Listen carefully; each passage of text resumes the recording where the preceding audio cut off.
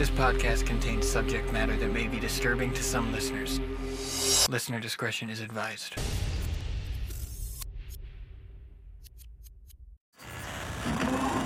For imprints It's time to open the door in your mind. Sit back and listen to true horror. But be careful what you allow in. Because it's time to go through the fog.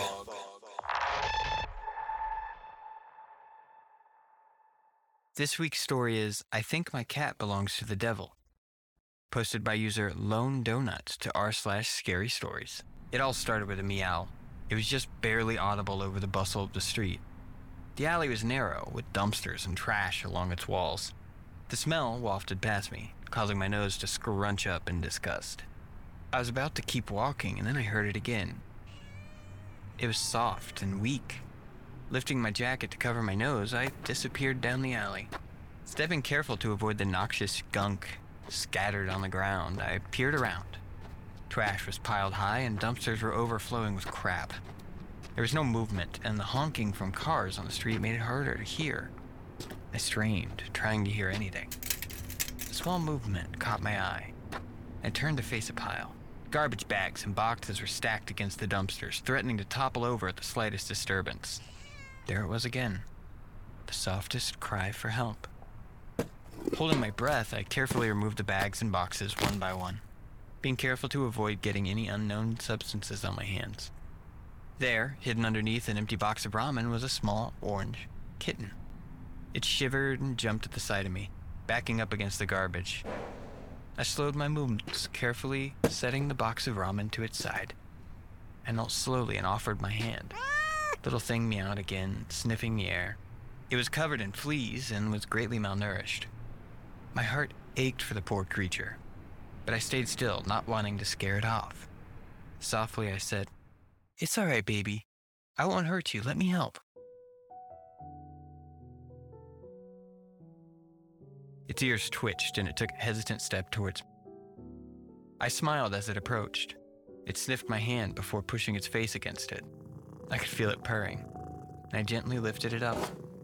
It had beautiful blue eyes, and a little white spot in the middle of his forehead. I unzipped my jacket and tucked him inside, cradling him against my chest. It purred louder, and it nestled against my collarbone. With him safely stored, I made my way home. I decided to name him Teacup, as he always loved crawling into my mugs as I was about to make some tea. He was given a nice warm bath to get him rid of fleas and a small saucer of milk. The vet said that I found him just in time. Another day or two and he would have been a goner. His fleas and worms were treated, and I pampered him with all the little things a kitty could desire. As he grew bigger, I noticed that the little spot on his head had begun to resemble that of an upside-down cross. He was always very sweet and kind to me, but hated strangers. Anyone, and I mean anyone, who went near him was met by hissing and bristling of fur. Other than that, he was a perfectly behaved cat. Then, well, something very strange happened. It was last week. I had just gotten home from work, and I was greeted by Teacup at the front door. He meowed happily and extended his head out for pats. Just as I was about to pet him, a shove hit me hard from behind. I was sent sprawling into my apartment, knocked over a potted plant on my descent. When my head made contact with the floor, everything went black. I awoke with a start, feeling a stinging pain across my cheek. I groaned and tried to rub the sore spot. My hands and feet were bound, and it was then that I remembered. My eyes shot open, and I looked panicky around my room. I'd been tied to the bed, and I was now only wearing my underwear. I whimpered and pulled at my restraints. "Easy there. There's no way out of those," a voice said from the foot of my bed. I strained my eyes and could make out the silhouette of a man. He was dressed in all dark clothing and had some sort of mask on his face. But I could see the bright, piercing green eyes glaring down at me. They were full of hunger and anticipation. Please don't hurt me," I choked out, feeling tears starting to well up in my eyes. He laughed at this and ran a finger around my left ankle. "Oh, that will come later. He started to crawl over the bed, over me. I screamed, I cried, pulling harder as I tried to get away. I felt his rough, wet tongue run across my stomach, and I screamed. Suddenly, the man was thrown off me and against the bedroom wall.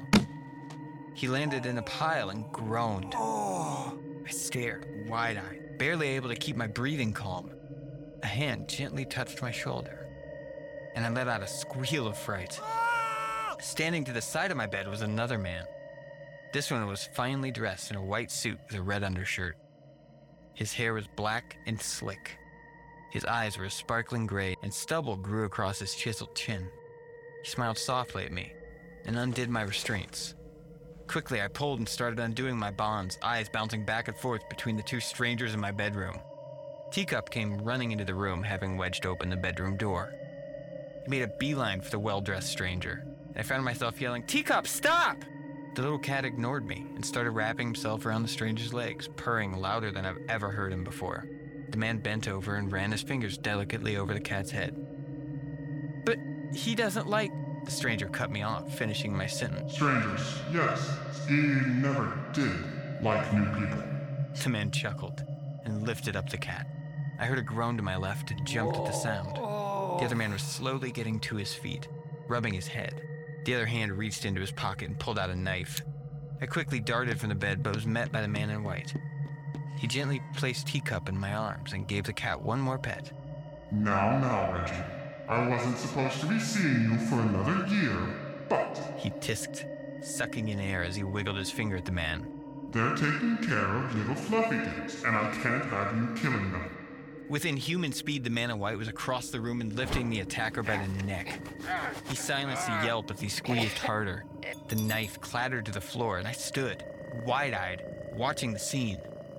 Without realizing it, I was stroking underneath Teacup's neck, who purred in agreement. My savior lifted up the man and gazed up at him. The attacker squirmed and beat at his arms, his face turning red and purple. The man who saved me looked back over his shoulder at me and gave me a dazzling smile. I'll be seeing you here again soon, and please, I would be very grateful if you removed that cross from your wall before then.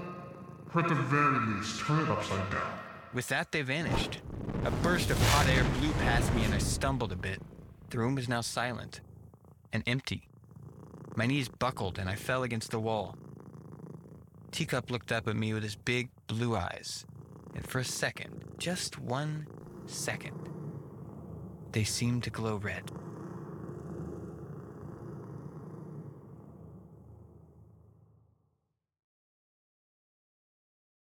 Through the Fog was recorded by Haptic. Edited by Brad LeBaron, Haptic, and Kevin Caravan. And produced by Flyover State Park. All stories are recorded either with the author's permission or with a Creative Commons share-alike license. If you like what we're doing, be sure to subscribe so you never miss an episode. You can find links to Haptic and Flyover at State Park's link trees down in the show notes. There you can find links to our podcast on other platforms, as well as Twitter and other social media and YouTube links. Redistribution or sale of this podcast is strictly prohibited without the express written consent of both Haptic and the story authors. Thank you.